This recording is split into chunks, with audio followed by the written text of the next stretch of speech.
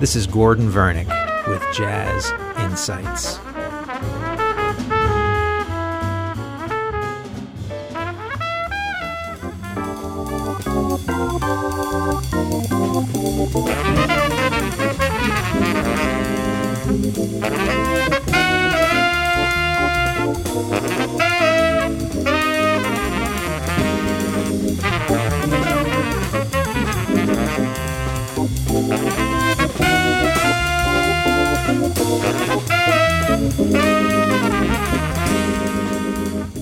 Today I'd like to talk about one of the most interesting trumpet players from the last 30 years or so.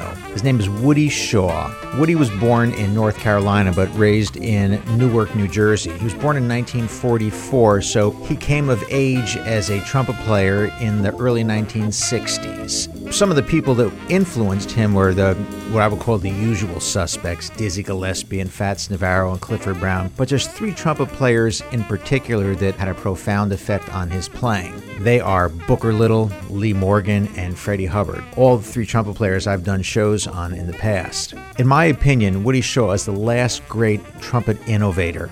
He took what Booker Little established as a very unique style, what Freddie Hubbard gave us, what Lee Morgan gave us, and through these three trumpet players and many others, a very original style evolved that is easily identified as Woody Shaw. And he has influenced generations of trumpet players since the 1970s. Today we're going to listen to some important influences on Woody and then examine his important records from the 1960s, from 1963 through 1968. The first influence track we're going to listen to is Booker Little's recording of Milestones. Pay particular attention to the way Booker plays in a very angular manner. In other words, he changes direction very quickly and he plays from very high to very low. This was to have a profound effect on Woody Shaw's playing. Check this out.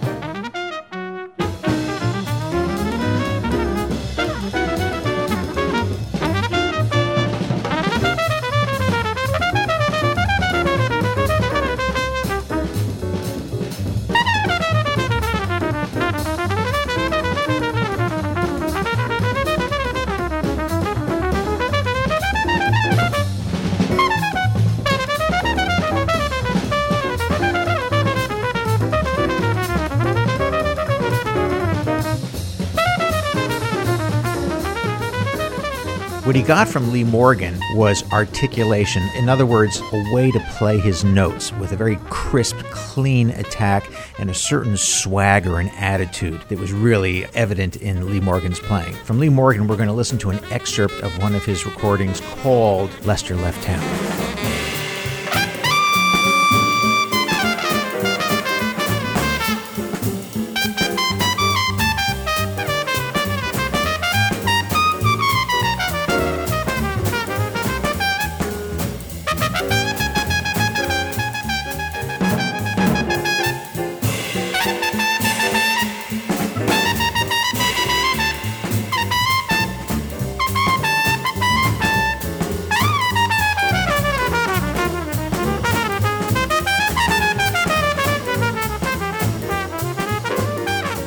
What he got from the trumpet player Freddie Hubbard was a concept of sound, vibrato, and fluid technique. Freddie Hubbard was one of the greatest jazz trumpet players ever, and Woody took that approach to playing from Freddie. We're going to listen to an excerpt of One Finger Snap, recorded in 1964. Check out Freddie's trumpet playing on this. Great playing.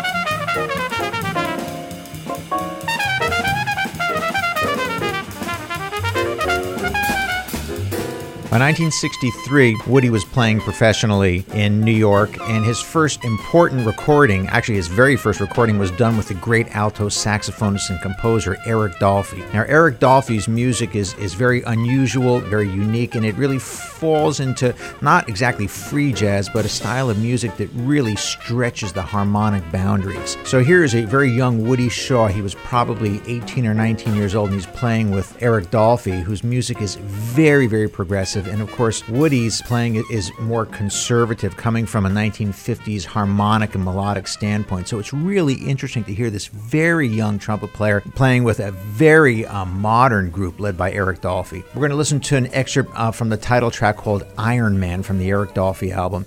Now, check out Woody's playing, because he's really trying to play a 1950s style in a free jazz format. It doesn't really work, but it's very interesting to hear him kind of searching for his way, and which he is going to find very quickly. But this is his very first recording session, 1963, with Eric Dolphy. The track is called Iron Men.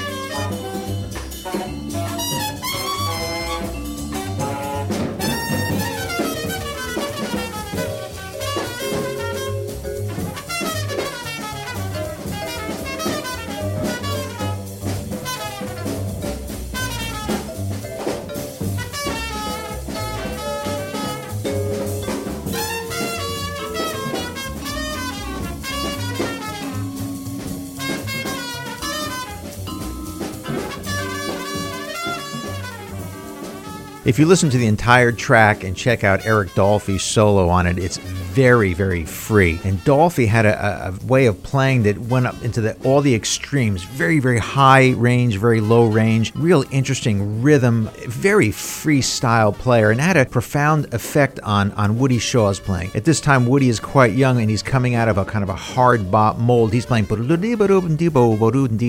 using a bebop or hard bop language in a band that's not playing hard bop language. So it's interesting, but within a year or two, the time that he spent with Eric Dolphy would really pay back in very great dividends, because his playing becomes much more elastic, much freer. And I believe that Woody Shaw worked really, really hard on playing the trumpet. Some people have some innate talent that allows him to do certain things on the horn. I believe that he worked really hard to develop an amazing technique. He could play very high, he could play at a beautiful low register, but he also developed this really angular approach to playing using we might refer to as pentatonic scales or synthetic scales, but it's a very unique approach to playing that when you hear him play, especially mature Woody Shaw from the mid to late 60s, it's easily identified. The next track we're going to listen to is from 1965, and this is when his playing is really solidified. And this is a great record done with an organist by the name of Larry Young. It's called Unity. He grew up with Larry Young in Newark, New Jersey, and Larry was originally a pianist, but he became an organist and really had a very unique approach to playing the organ. The record is fantastic. We're going to check out a track called Moon Train, which is actually a Woody Shaw composition. I neglected to say that Woody was also a fantastic composer, and this is one of his early compositions. This is entitled The Moon Train, recorded on Larry Young's album Unity, 1965. He was only 21 years old.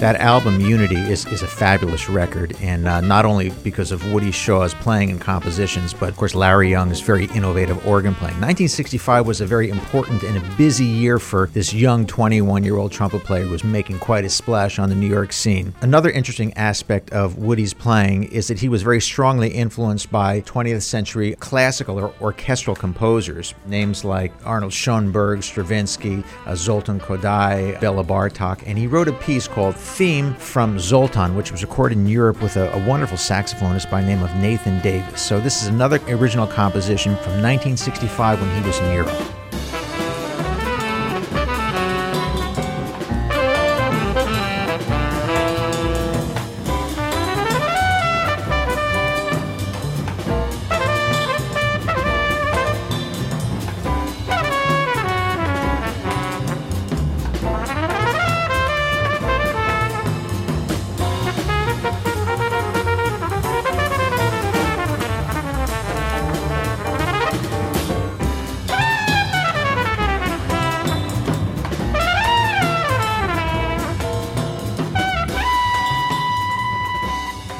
In 1965, he joined the Horace Silver Quintet. It was a fantastic group. It also featured Joe Henderson on tenor saxophone. He recorded a number of records. I would say that Cape Verdean Blues is probably the best record he did with Horace Silver, and there are some wonderful tracks on that. We're going to check out two tracks. One is a gorgeous ballad entitled African Queen, and on this particular piece you can really hear Woody's beautiful sound, especially in the low register, the vibrato, and the way he uses these pentatonic scales, and he uses these wide intervals. The trumpet is not set up to play wide jumps. It's more of like a stepwise instrument. It's like walking up steps one at a time, and wide intervals would be like running up a staircase like 4 steps at a time, and it's really hard on the trumpet, but he mastered this technique, which is really astounding. So we're going to check out the African Queen. Gorgeous playing, 1965.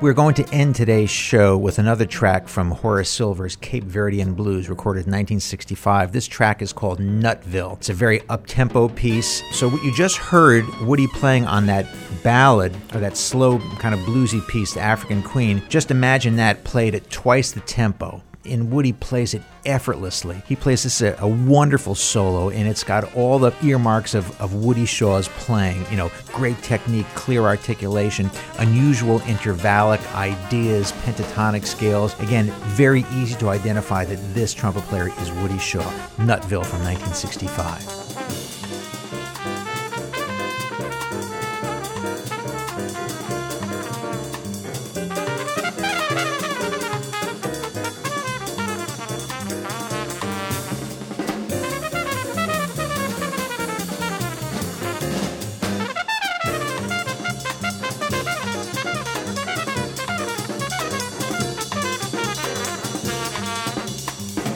This has been Jazz Insights with Dr. Gordon Vernick.